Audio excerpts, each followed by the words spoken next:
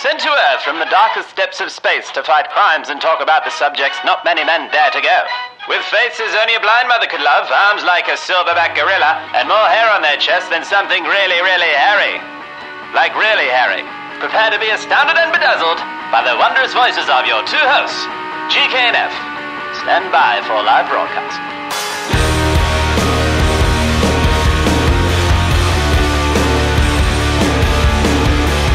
Ni hao interweb. Yes. Welcome to GKNF episode 16, Hollywood Chainsaw Hookers.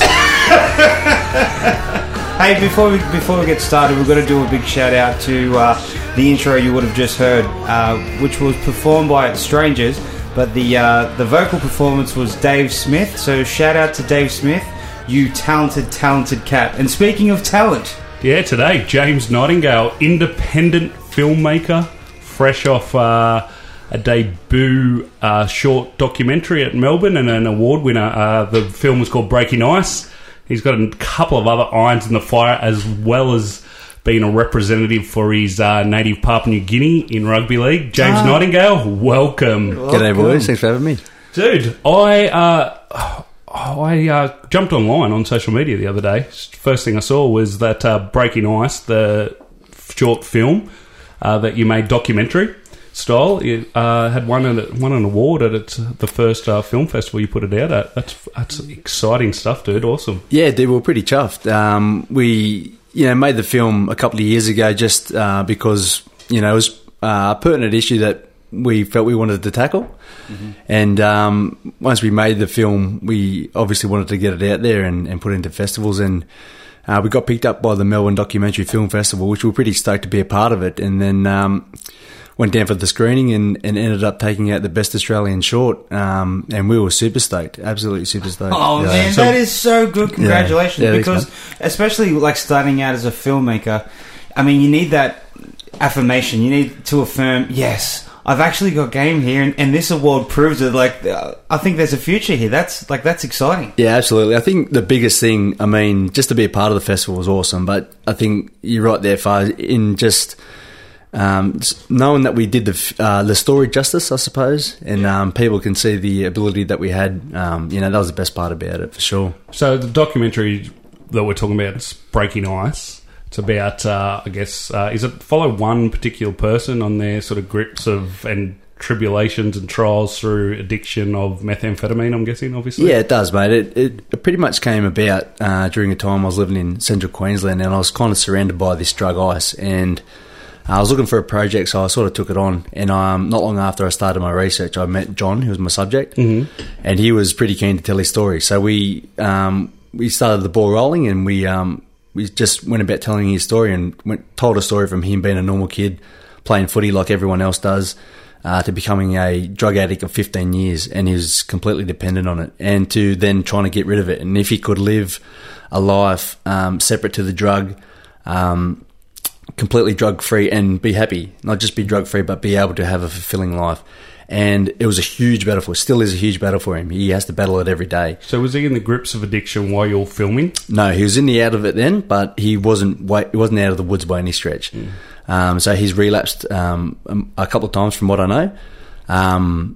But he at that point he understood that he had a problem, which was a big deal. And so that was the story. The story was just pretty much his life getting to the point where he could get himself the help he needed, and he was putting that into practice, and we just pretty much captured that and try to share it as much as possible. So you're saying when you're up at, was it Gladstone area, when you were living up that way in Queensland, that's so it's pretty prevalent up in sort of, I know it's prevalent everywhere, but in country, rural sort of areas, it's pretty prevalent. And did you know your subject from being around town up there, or? Yeah, well, he's John grew up in Victoria, but he was working up there not long before.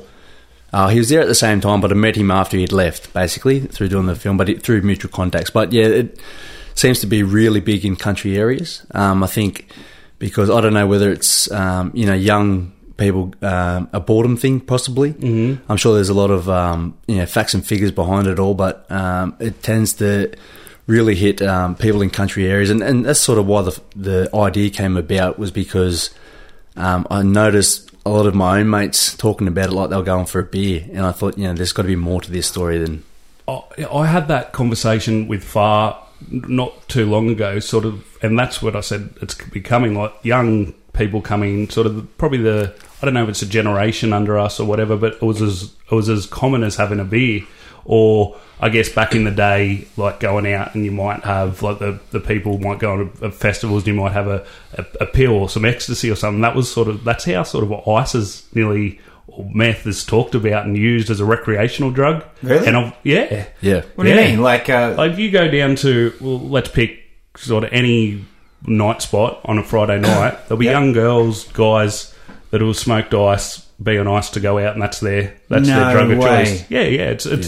It's just because I'm hearing, I guess, the way it's reported in the media. It's like, it sounds, if you have it once, it's you're hooked. Like it sounds like it must be really, really addictive. But I haven't really looked into it myself. You obviously doing the studies for the film. It's sort of, for me, I look at it like a sort of, I guess, one of those sort of more dirtier drugs, like a heroin, your meths like that. But it's looked at as it's a party drug. That's how people it's got to that point, and I think that's what John really wanted to push, the message from himself, saying, when he was a kid, people used to pass marijuana joint. Now people passing pipes around. It's it's ridiculous, and there's reports of girls smoking to lose weight. That's how bad it's getting, and they don't see the repercussions of it. And then people get to the point, and the basis of the film that we really wanted to touch on was these people have become so dependent on it, and they don't see the way out. And it's taken lives. It's 6 months ago, it cost the life of a dear friend, and at that point, I was sort of pushing the film a little bit. But as soon as it happened, I was like, this needs to get out. Balls because deep in it, not so much that people don't do it, but more because people who have been in it feel like they can't get out. They need to find that light at the end of the tunnel. There's a way through it. There needs to be a way. And then obviously then getting picked up by this the festival down in Melbourne, has then that opened doors for other film festivals sort of around the country, the world and stuff, especially now it sort of won Best Short Documentary. Yeah, it does it. It certainly opens up a lot of doors. So it gives us a boost as well, confidence-wise. And we've got another film in the process, but we will keep pushing Breaking Ice and see how far that can go, that message. But it just creates a network for us, and it just gives us a little nudge. And, when we go to new festivals and we go to, potential sponsors for another film, or we go to other networks, we can say, this is what we've done. We've got this behind us, so there's something to show rather than us just knocking on the door and say, "Hey, you want to make a film? You want to invest some money in this film? Mister, we need your money." Selling cookies. That must be one of the hardest things as an independent filmmaker, getting funding behind anything that you do. So hard. I mean, you guys would know with music, it's ridiculous, but. You got to have that driving passion behind it, and at the start, that's all you can show people. But when you do get an award and you get some runs on the board, people say, okay, there's somebody else. It tends to be somebody else who's recognised them. They're like, somebody else recognised these people. They may be worth our time. Now it's worth us paying attention. So it's just about, I think, keeping that ball rolling so more people recognise us. Hopefully we get into more festivals, and then that would just hopefully snowball. So how did obviously we've known you since like school age, and you were a rugby league player. Did this? I guess you went off track of the normal sort of jock or whatever, in air quotes. Fucking this is what a jock's supposed to do, and you've gone down on it journalism, and then obviously had a passion for film and.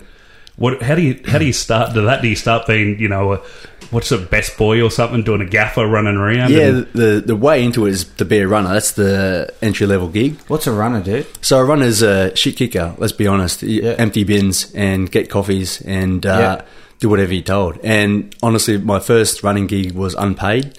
And I loved it. I did it for a month, and I just wanted to do it every day of my life. You just enjoyed the new surroundings, the new environment? I was on set, and I just couldn't get enough of it. It lit a fire in my belly that has not gone out yet. So, that's awesome. It was it just come down to a passion. I was I was kind of on the right ball when I studied journalism. I mean, there was a media thing there, but I think there was with footy, I sort of didn't pay too much attention to it. But yeah, it was a little bit confusing when I was younger. I was like, do I be a footy player or do I be a journalist? The two different lives. And do I follow then this passion that I've found that's not even paying any bills? And then I end up writing a story on myself and put myself in prison or something. That's right. Yeah. So that's Where do you get your inspiration for your new ideas? So after this one, you get a bit of confidence. You've won the award. You're like, all right, I'm going to sink my teeth into something. Do you have anything that you can share at the moment? Yes, for sure. Yeah, look, ideas are always floating about. Yeah. I think my girlfriend will attest to the fact that I'm a huge daydreamer. I daydream daily, actually. Some ideas will just flow in and out. Other ideas, I'll get a pen and paper and just have to write them down. Mm-hmm. But the next film that we're really pushing on is a little bit time pressure. So we're working on a documentary based around the Japanese invasion of Papua New Guinea. So you guys would be familiar with a few campaigns such as Kokoda and whatnot. Mm-hmm. Our film sort of tackles the earlier stages of that invasion and the fact that the original battalion there were there without any ammunition and training, and they were sitting ducks basically and got annihilated. And we spoke to a soldier called Norm Furness recently, and he's 95 years old. So we needed to speak to them pretty quickly. And the other half of it is a civilian account, which is based around my own grandmother, who's nearly 90 herself. So that's sort of what we're working on at the moment. It's in the process. It's tough. It's, trying to get to Papua New Guinea and raise funds to, we shot in Melbourne, going to shoot in Sydney soon, and hopefully next year get to Papua New Guinea at some stage, and then putting it all into post and getting archive footage and the rest of it's pretty tough. So, is it another, like a short, sort of similar to Breaking Ice, or is this a feature length or a full length documentary? Or we're going to see how it goes. Mm-hmm. We were originally aiming for a short, so maybe like 20 minutes. Yep. But I think the subject's too big for that, which is a huge challenge for us because we're one film in, we're one short film into our, portfolio, I guess, and we're trying to take on a pretty big project. But we're getting support so far. We've got support from the War Memorial in Canberra and a few historians. Great. So the people around us are backing us already. Is there X amount of dollars that the government grant money? Yeah, grant money. Yeah, they do. They I think they have to have a certain amount that they give grants and whatnot. But so I know Screen Australia just cut back on entry level grants, which everybody's blowing up about. Yeah.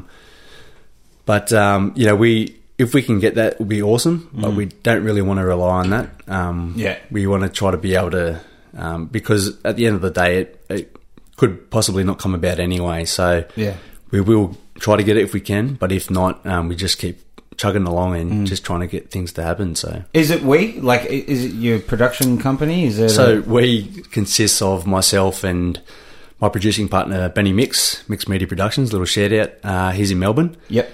And Mark Harrison, who shot, he was the DOP on Breaking Ice. He will be shooting again for Hostages of Fortune, the new film's called. Oh, no. So, did you say DOP? Director of Photography. So the cinematographer, basically. Yeah. It's just a collective of, 3 or 4 of us that, I don't know, we just try to find projects and we get them done, hopefully. So, So how did you find this one on the new one you're working on? How do you find that subject matter or that story? I know you talk about your grandmother's involved in it.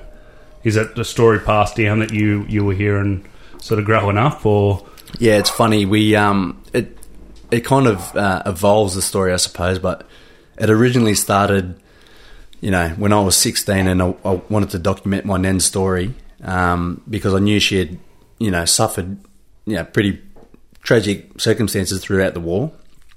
So she was a civilian in Papua New Guinea during the war, and I got to a point now where I'm able to make a film about her life. Probably about 6 months ago, I started researching. Almost instantly, as soon as I started researching, the whole thing just blew out straight away. I was like, there's way more to this story than I realised. And I had to do it. I had to. I don't think I'd be doing the story justice if I just focused on one person.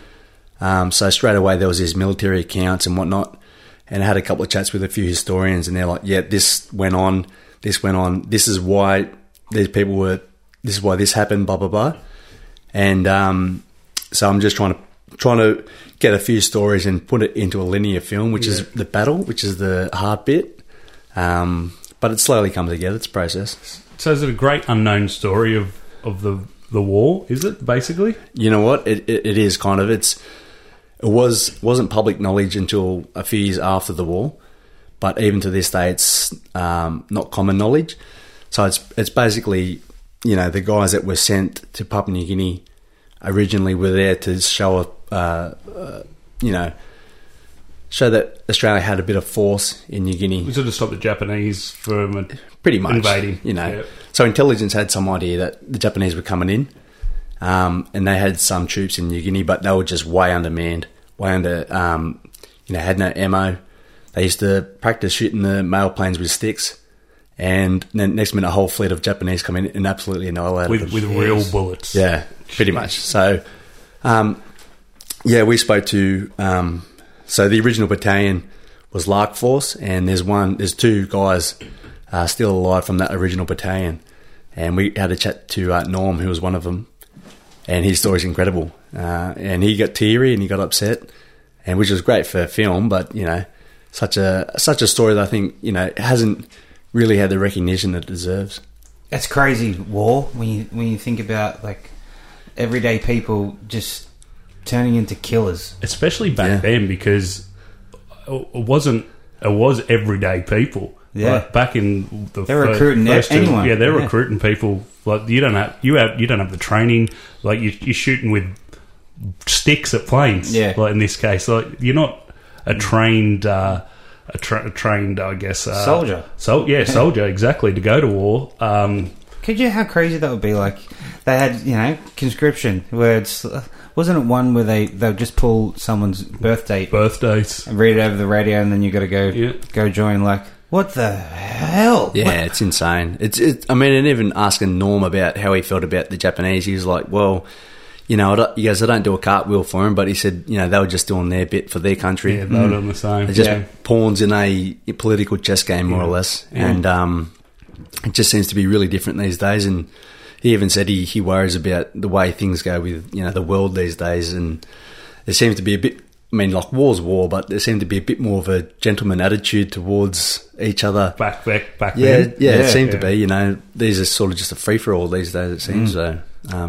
It's when, especially today's war, you're not fighting necessarily like an army versus an army that are both put there to do a job for their respective nations, whatever it might be. You're fighting people from militant and guerrilla groups and stuff like that. So there's no, like you said, there's no gentleman's sort of war agreement. Put our weapons down at sort of 11 o'clock and we won't pick them back up again until the next day. And, you know, we'll give you a couple of hours to go get your dead off the battlefield. Yeah. There's none that doesn't...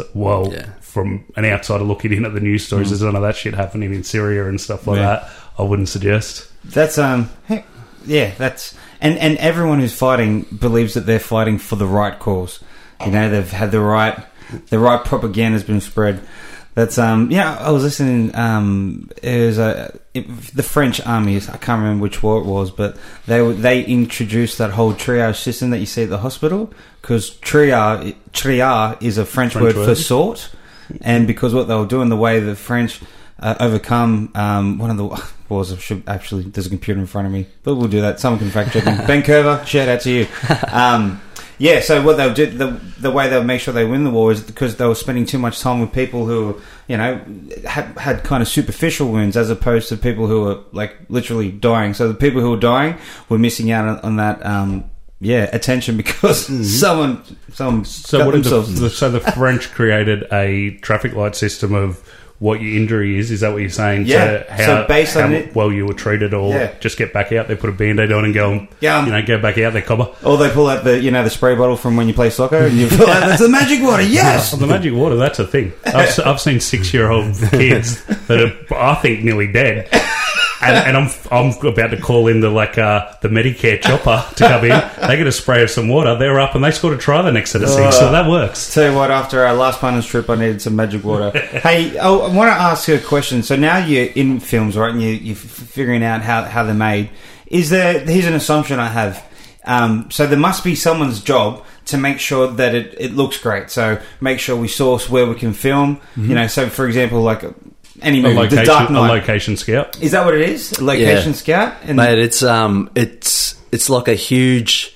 It's like a huge oiled machine with 1,000 different little cogs that turn the wheel. Basically, that's what a crew is like. Depending on the size of the production, everybody has their part to play, and it's all imperative that they play their part. Otherwise, it falls to shit. Yeah. So you got, for bigger productions, you got location scouts, you got casting directors and whatnot. But so it's like based on the funding, is how big our crew is for starters. Yep, 100%. Okay. Yeah. So at the moment we have 3 people. So that's how big our funding is. $10 in my pocket.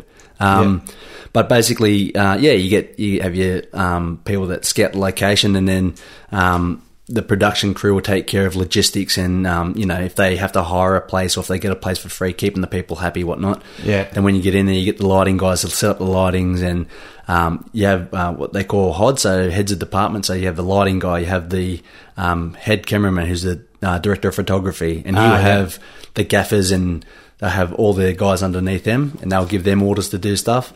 And then they'll go off and give orders to people like the runners who have to empty bins, like me. Yeah.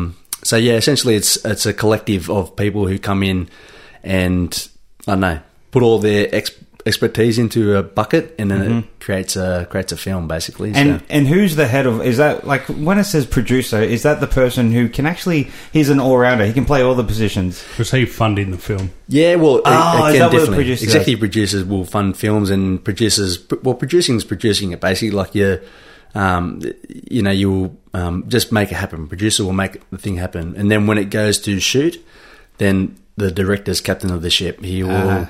He has the creative intelligence, and he will, tell the cameraman where to point what he wants, and the cameraman would tell him, we can't do that, let's do it this way, this might work a bit better. And then they collaborate that way, and he would, hopefully bring the film under budget, and then you got the execs sort of hanging over the top. But and then when it goes to the, I guess, Suits. Is it the cutting room or whatever it is that the director doing that, or is that producers, or is that a team again to put in the final edit together? Depending on the budget again, but normally it's a completely different team. Yeah.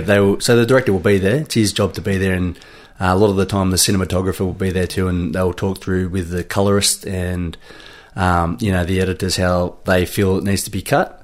But I mean, even in TV, it's the story will be shot, and then it'll go to a completely different editing team, and they'll tell a story that they see with the vision they've been given. So, and these are like intelligent, passionate, like people. Like incredibly intelligent people. Yeah, incredibly intelligent, and they I don't know, have the ability to be creative and just, I don't know, get things done. It's insane.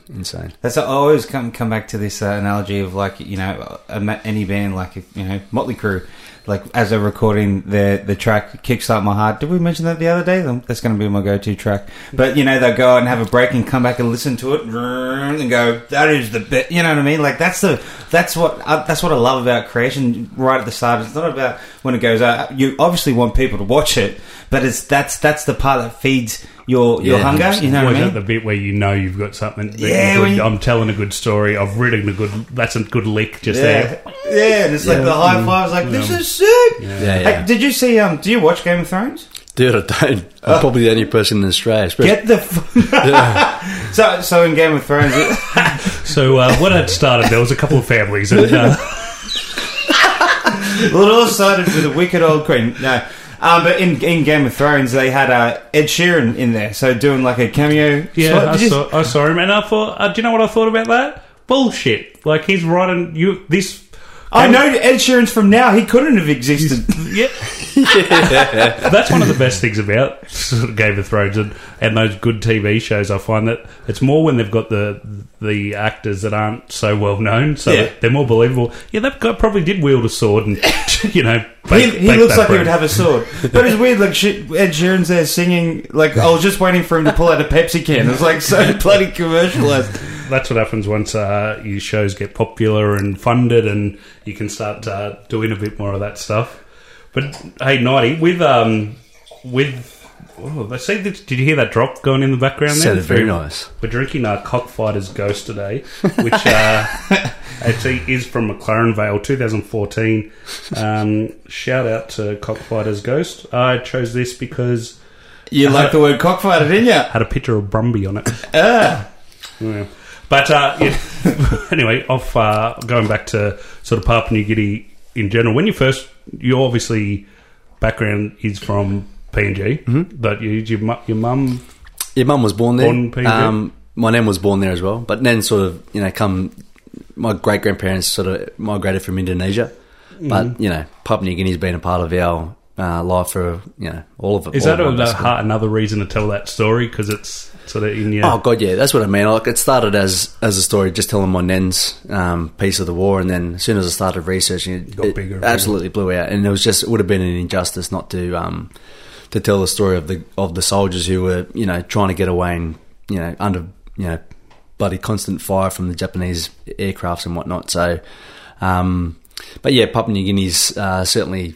Holds a dear place in my heart, and hopefully I can get back there again next year. So the people that don't know, you represented Papua New Guinea in rugby league at the sort of World Cup. Did you play Did you go through the World Cup? Yeah, I did. It's actually World Cup end of this year, but 2008. So 2007, I played my first Test match. Debuted for my first Test match in France for Papua New Guinea. Played a few games that year, and then lucky enough to be still fit the next year and. Represented again in the 2008 World Cup, and we played in Australia, and that was phenomenal. That's awesome. Some of the best memories I will have to this day, I think we'll have for the rest of my life. Just being able to play with those boys and be able to represent your heritage in front of your family is something else. And like the pride for myself was unbelievable. But seeing the pride in my parents and my brothers and my uncles, when they would call me and. When I told my mum I made the side, and she nearly started crying. It's absolutely fantastic.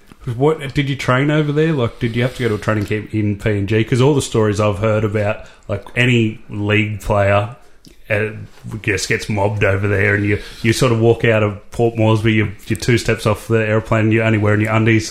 Sort of, they want every bit. Mate, we would play like a game. We had like our own origin, so we played a game between guys who lived outside of New Guinea versus guys that lived inside of New Guinea, and we played a game in Port Moresby. Finished the game, I think my team won by a point. So it was most brutal game I've ever been. Spear tackled on my head. The guy didn't get sent off. He got penalised for a high tackle. The referee's giving a high tackle signal. Oh, they gave him a high five. Good tackle, man. Anyway, after the game, we're doing a lap. Got tackled again. I think the game's still going. This young fella's stolen a boot off my foot. Well, you're doing the victory lap. I'm waving to the crowd. Some guy's chopped you Next down. minute, I'm on the ground. He stole a boot off my foot. I got back up and he's standing there waiting for the other boot. I was like, mate, now give me my boot back. And he's like screaming for the other boot. I look around and there's 4 coppers running with big bamboo sticks just chasing after him, and he's like, oh, give me the boot. So I pulled off the other boot, gave him the boot. He shot off. They've gone straight past me. They chased him. He jumped a few fences. I don't know if he made it or not. He probably ended up in the bloody hospital. He should have stole some P50 flyers. He could have ran faster. Anyway, I did the rest of the lap in my socks.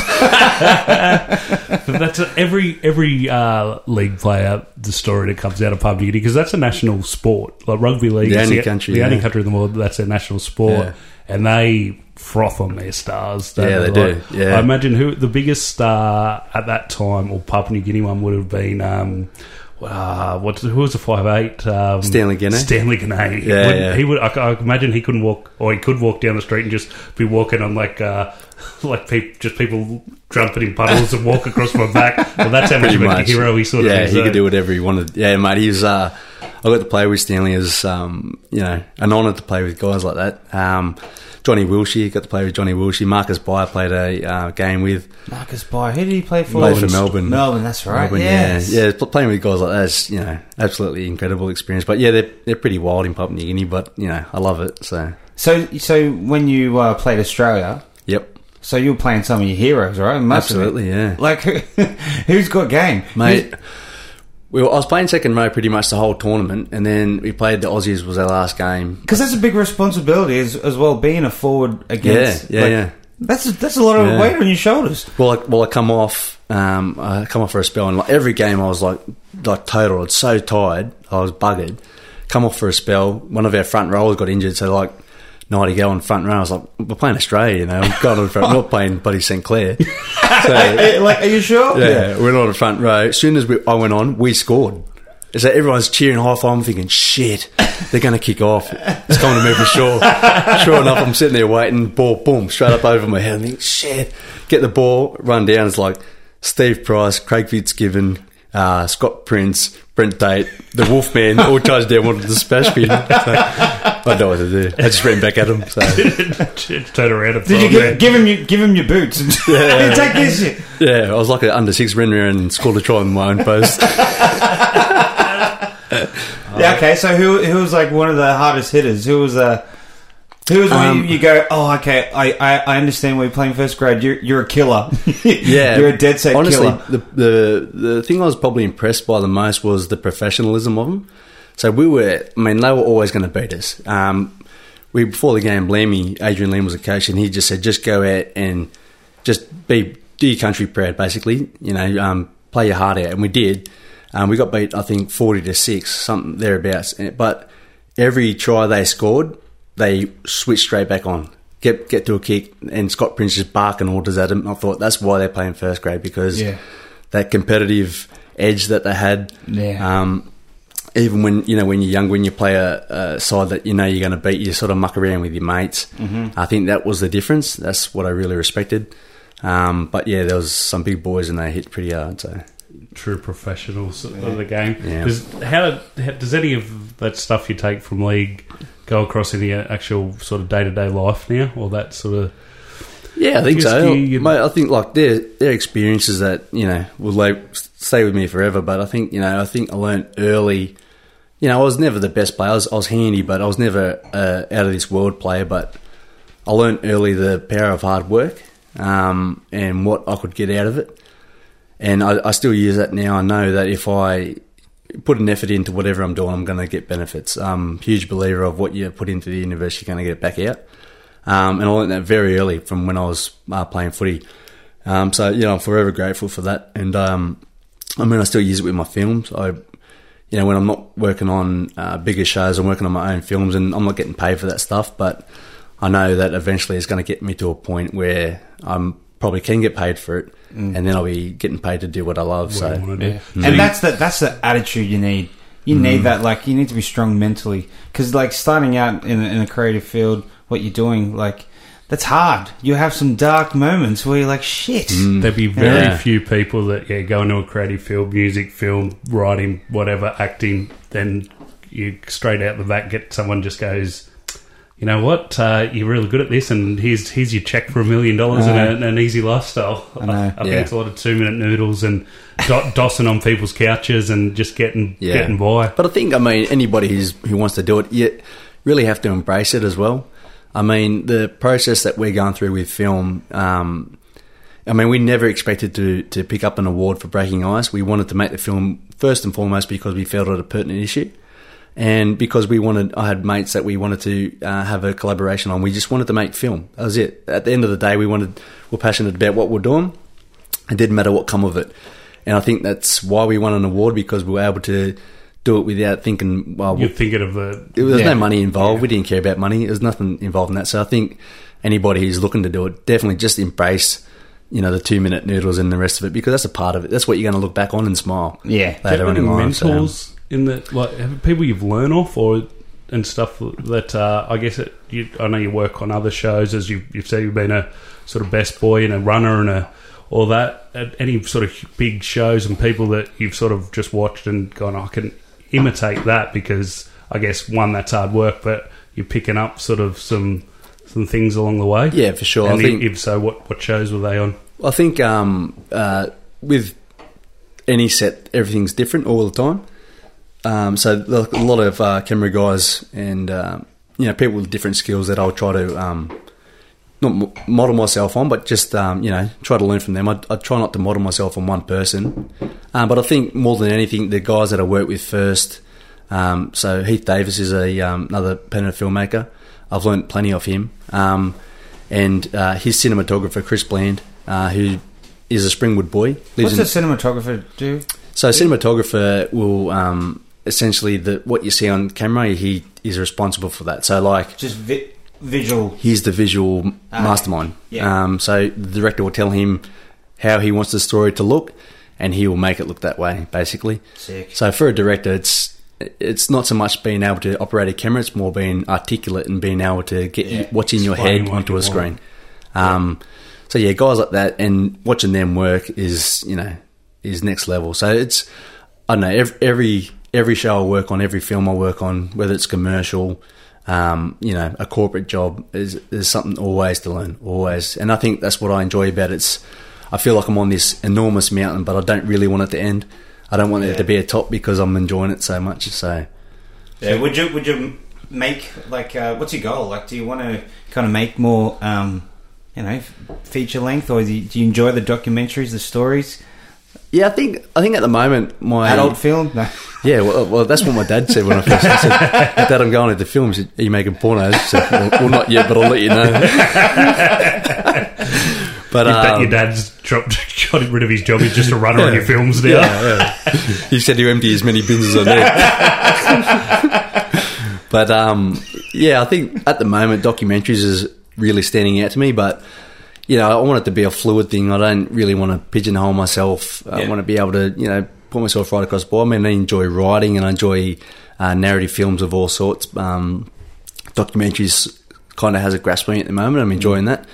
But you watch them quite often yourself? I watch them religiously. Same, love them. Yeah. It's just, I think, even when you watch a narrative film, if it comes up at the start, this is based on a true story. I think this is sick. This is going to be awesome. Yeah. It's because that empathy you feel for the protagonist. This dude, someone actually went through this, and I think that has the element in a documentary. Mm-hmm.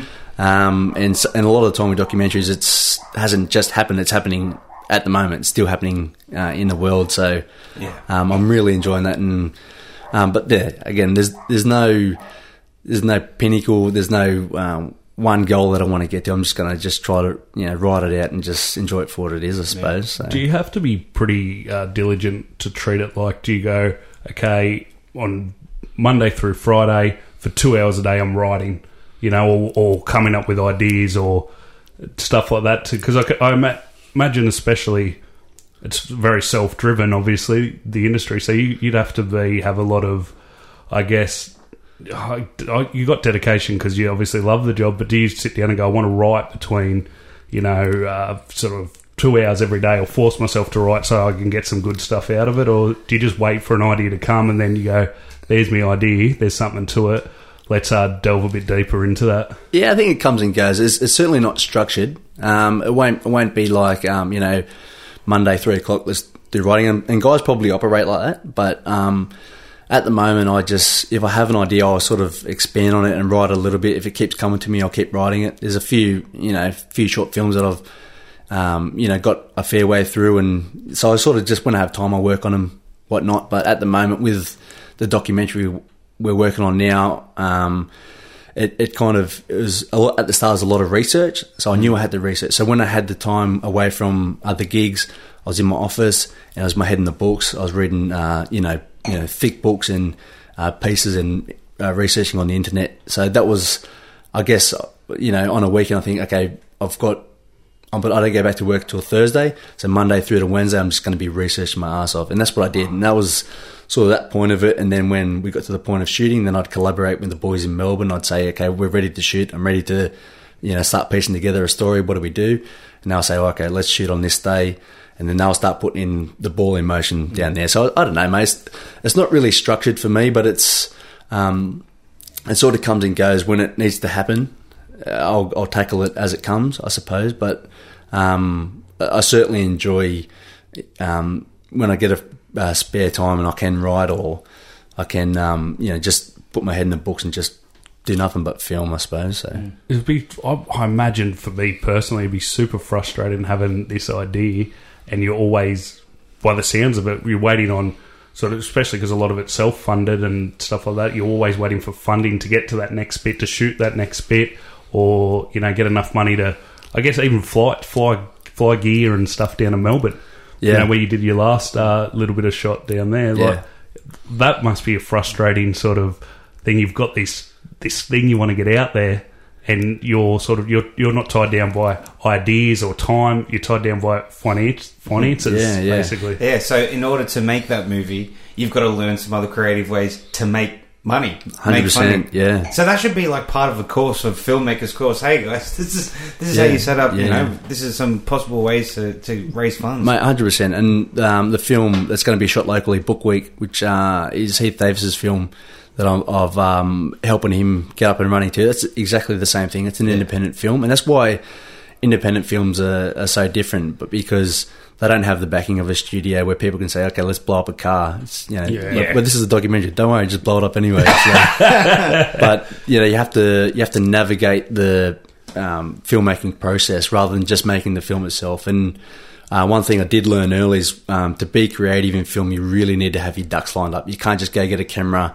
get two actors and give them some line, get them to kiss or something and have it be an awesome film. It just will be shit. You have to be able to line your ducks up, get all those people with the different ideas and the different levels of expertise, get them into a room, you know, get those juices flowing and sort of build from that, I suppose. And say, you know, we can only shoot at this part on this day or whatever, and okay, we have to do it then, and you know, there's a lot to it. Dude, back in the day when I was playing music, whenever we'd do a film clip, that's exactly what we'll do. We'll get, you've got a camera? Awesome. Okay, you stand there and you look like you're emotional. Okay, was that good? Yeah, it was good, man.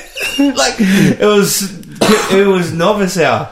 But it was still like from the first one we made like to the last one, like you do learn along the way, but the planning definitely wasn't there. Like, that's good though. I mean, that's how it works. I mean, even young kids who are trying to get into music, for them to just go into a garage and just sound shit, it's important for them to do that, because that's part of the growth. That's part of the learning process. 100%. Go out and stink it up for a little bit. Yeah, 100%. Yeah, it's with anything. So it's with Book Week, that one you're just talking about.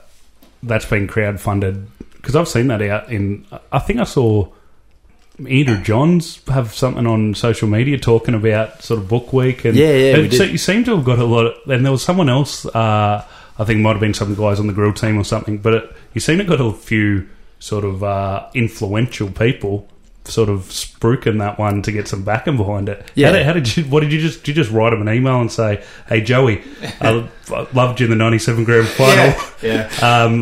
I'm Darren Albert. Say something good for me. Tell me about the book you've never read." It's weird. That's exactly what we said. No, we didn't. Well, that kind of comes back to you know, Heath's last film, Broke, which is what I worked on. Right. Yeah. So Broke got a lot of legs, and you know, he's got you know, he's mates with MG and a few people, and it's the same thing as what we're going through at the minute, but on a bigger scale. So he have won awards. He's won awards internationally for Broke, and people will sort of sit up and say, "Okay, this guy can make a film. It's worth investing into." It's not just their money, but it's worth investing their time. Yeah. So we can say, you know, we're going to give something back, and so that's what that process is. And then it's still hard on that level anyway. So what's your involvement in Book Week? Are you a producer on that one? Yeah, I'm producing that one. It's a little difficult at the moment because my documentary is a bit time precious. Mm-hmm. So I'm trying to juggle and as well as, you know, work on other sets and get money so I can, you know, put food on the table.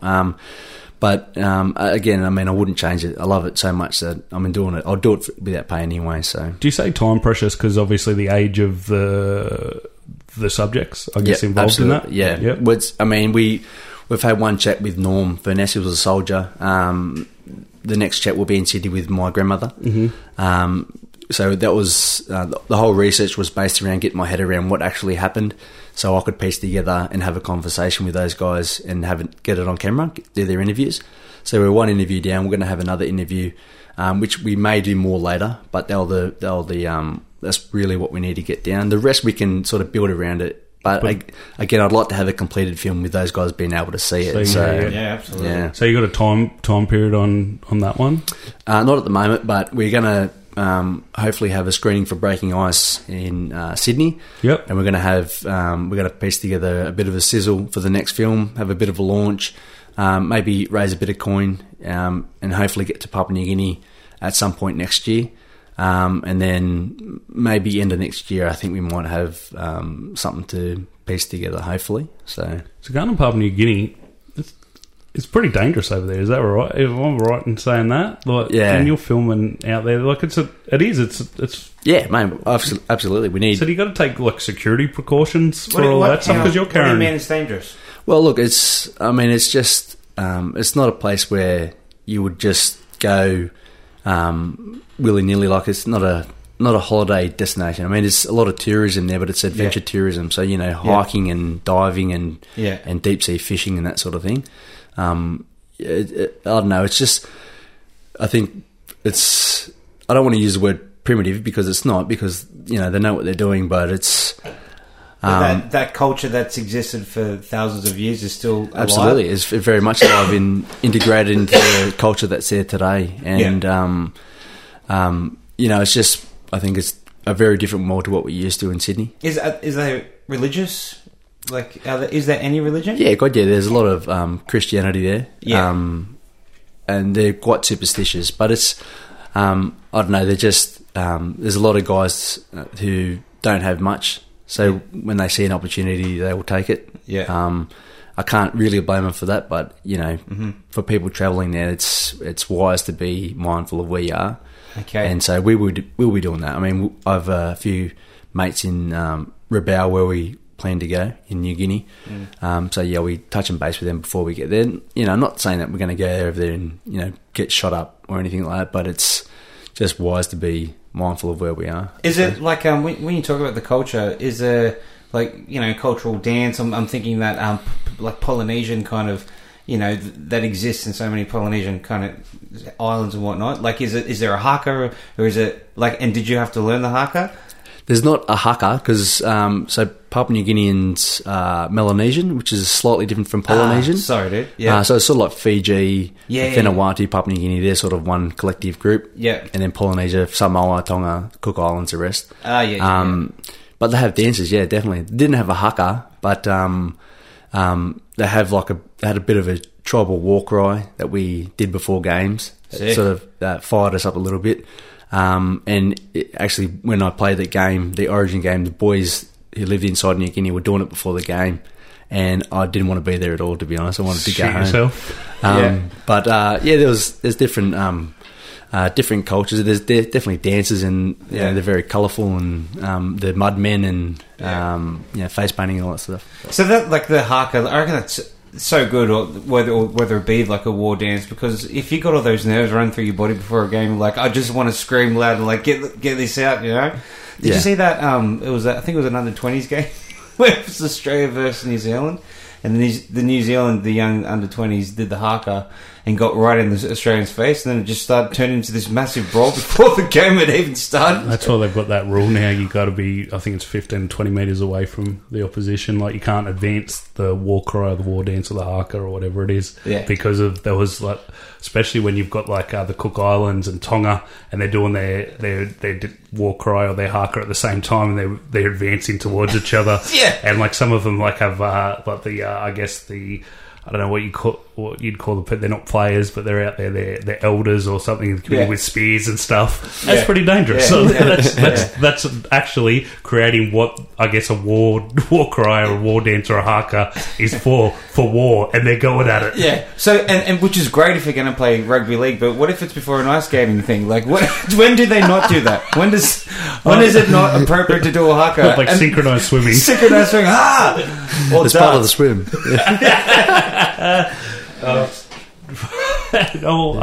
I would love to see that, like before darts. Is there a haka there? There should be. There should be. Yeah.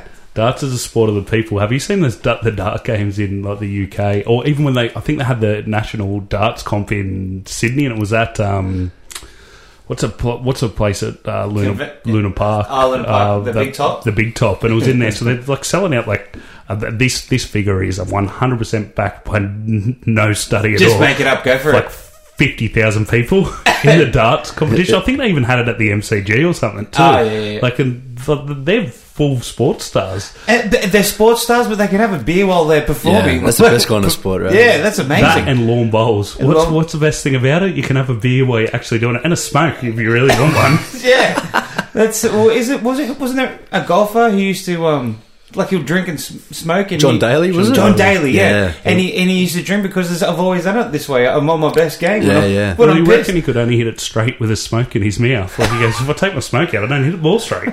That's how I began smoking. A couple of 10 years ago. And you still hitting the ball straight? No, because I quit. So so there's a bunch of stuff you've got coming out. Obviously, with Breaking Ice, we'll give that a definite shout out when you're doing a screening. So will that be like a screening at like the George Street sort of Hoyts or at Dendy Cinemas, or no, it'll be more like a hall. And you'll hire a sort of hall. It's similar to, I guess, what Simon Williams did with his first film, Breathless at the Manavale Hotel, or whatever it was. We're going to aim for something like thereabouts. It's hard to be the short film because it goes for 12 minutes. So we're going to try to piece together a sizzle for the next film, and then in between have a few chats, Q&A or something like that. We'll talk about the drug. We'll talk about the the implications of taking ice, and we can host a live podcast. 100%, everyone. Yeah, 100%. Why not? Let's do it and chat about it. Yeah, why not? Yeah, absolutely. Yeah, it's about just creating word and getting people aware of what we're doing, I suppose. And I mean, if we can get any coin out of it, awesome. If not, doesn't I matter. imagine it's a great opportunity to crowdfund when you're doing that stuff. Yeah. And not that this isn't I guess an idea session for people listening, but I imagine that's a good one to fund the next film. Yep. And then because people are getting at the end of the day, they're getting a night of entertainment. They're going out and watching an award-winning sort of documentary. Mm-hmm. Yeah. So, I like how you're doing the talk before it, dude. It's so noble, and to really help change people's lives, Yeah, I mean, it's a drug that's obviously causing issues. And I mean, I made the film a couple of years ago now, and I remember thinking then, geez, I really want to get this film out because it's such an issue now. 2 years down the track, it's still as big an issue as what it was then. So yeah, I think the more people that can, and as I said, it's not so much about telling people how to live their lives. I don't want to do that, but it's just about highlighting the fact that people can have a life without that crap. And as I said, I lost my childhood best mate 6 months ago, and that was directly linked to the drug. And the more people that don't do that, the better. Yeah. So I have no qualms in talking about it at all. So well said, dude. Well said. Pretty powerful, powerful friggin' sort of, I guess, drive with that happened during the actual filming of, or while you're piecing together the actual documentary to sort of push to get that sort of story out there. Yeah, it did. It kind of rattled me a little bit because I was making a story and trying to get the word out, and I felt like I missed the mark with my own mate. But then you're living that sort of, I guess, then you're now living that sort of story that you're doing a cautionary tale, basically. Yeah, absolutely. So, yeah, I mean, as I said, the more people that can see it and get something out of it, the better. And at the same time, we'll launch the next film. Does it screen anywhere, the Breaking Ice? Can people go and find it on YouTube? Can they find it on, iTunes? Is there somewhere for anyone listening that goes, oh, fuck, I want to watch that film? Can they go out and find that somewhere? Not at the moment. So we're going to have a private screening in Sydney, and then we're going to put up a link. So once that screening's out, then it'll be available to everyone. Is that going in any other sort of... with film festivals, and you'll be able to explain this, obviously, do you pitch it to Sundance or Cairns or Tropfest or whatever, or do they come to you and go, I know you've got a documentary out there now, we want you to sort of show It's a bit of both. Like those sort of festivals are sort of a bit way over my head at the moment, but it's essentially just applying for festivals, and you pay a fee. You can get accepted, you cannot, you just have to lose so that fee. You pay a fee for for them to view and decide if they're going to put it in. And then you go into the festival to then you screen at the festival, and then from that you might win a prize or an award from that. So but then only today from that award I've had a couple of people come to us and say, do you want to screen at our festival? Which is why we haven't been able to put up a link yet, because it's going to other festivals. It needs to be exclusive to the festival because it's just on them. Do you have an agent who tries to shop it to like ABC or TV? Like, is that a big goal? That can happen definitely, but that agent's me. So it's just about chatting to the right people, and just getting feedback as well. They might say no. we won't because of whatever reasons. But if they list A, B, and C, this is why. Then I could, I'm still learning from that anyway. So, do you look at movies a different light now? Like, what are your childhood? What are your faves? And when you come back and look and go, this was actually a well-made piece of film. It's funny. I watch a lot of films now. I watch it once and I'll watch it again without any sound on because I watch how they tell the story through pictures. It's just like a little thing that I do. But that's sick. I've never thought of doing that. But I was a 90s kid. I grew up with Arnold Schwarzenegger, so old school action adventure movie. I can't go past, Predator. Dylan, that son of a bitch. Dude, that handshake's the best. Yeah, I didn't grow up watching Chocolat, so they're the films that resonate with me. But I still watch a lot of old school films, and I watch old westerns now, and Korean black and white films now. I just I'm really immersed in it now. I love it. Yeah. So. With documentaries, you got a favourite doco that's out there? Obviously, that being or one worth a watch. There's heaps. There's plenty on Netflix actually. Searching for the Sugar Man. That's a great one. Man on Wire is a great documentary. Grizzly Man, Happy People. Werner Herzog is that filmmaker. Grizzly Man's a fantastic film. And it's funny, we're just watching different styles of films. There's no blueprint. There's no black and white how to do it. It's just such a fluid thing to do. So there's plenty, but you can find little gems that have rarely been seen, and they're just like they're cinematic gold. So I'm still learning that process. I'm still very much at the start of my career, hopefully. So I love those Gonzo style ones as well, where the documenter or he's actually in the documentary, sort of, I guess, more like a correspondent, like a Michael Moore kind of thing. Would you ever get in front of the camera? It's funny. Like even the You've definitely got the face for it. Even the next one, just the back of my head. It's an Oral-B commercial. Even the next film, there's a part where we want to get to in New Guinea that. We want to shoot because it's important where the guys eventually escaped, some of them, and they came down the strait through the island and the mainland. We want to be able to shoot that, but we don't, you can't just have it on pictures without a point of reference, so you sort of need someone in it.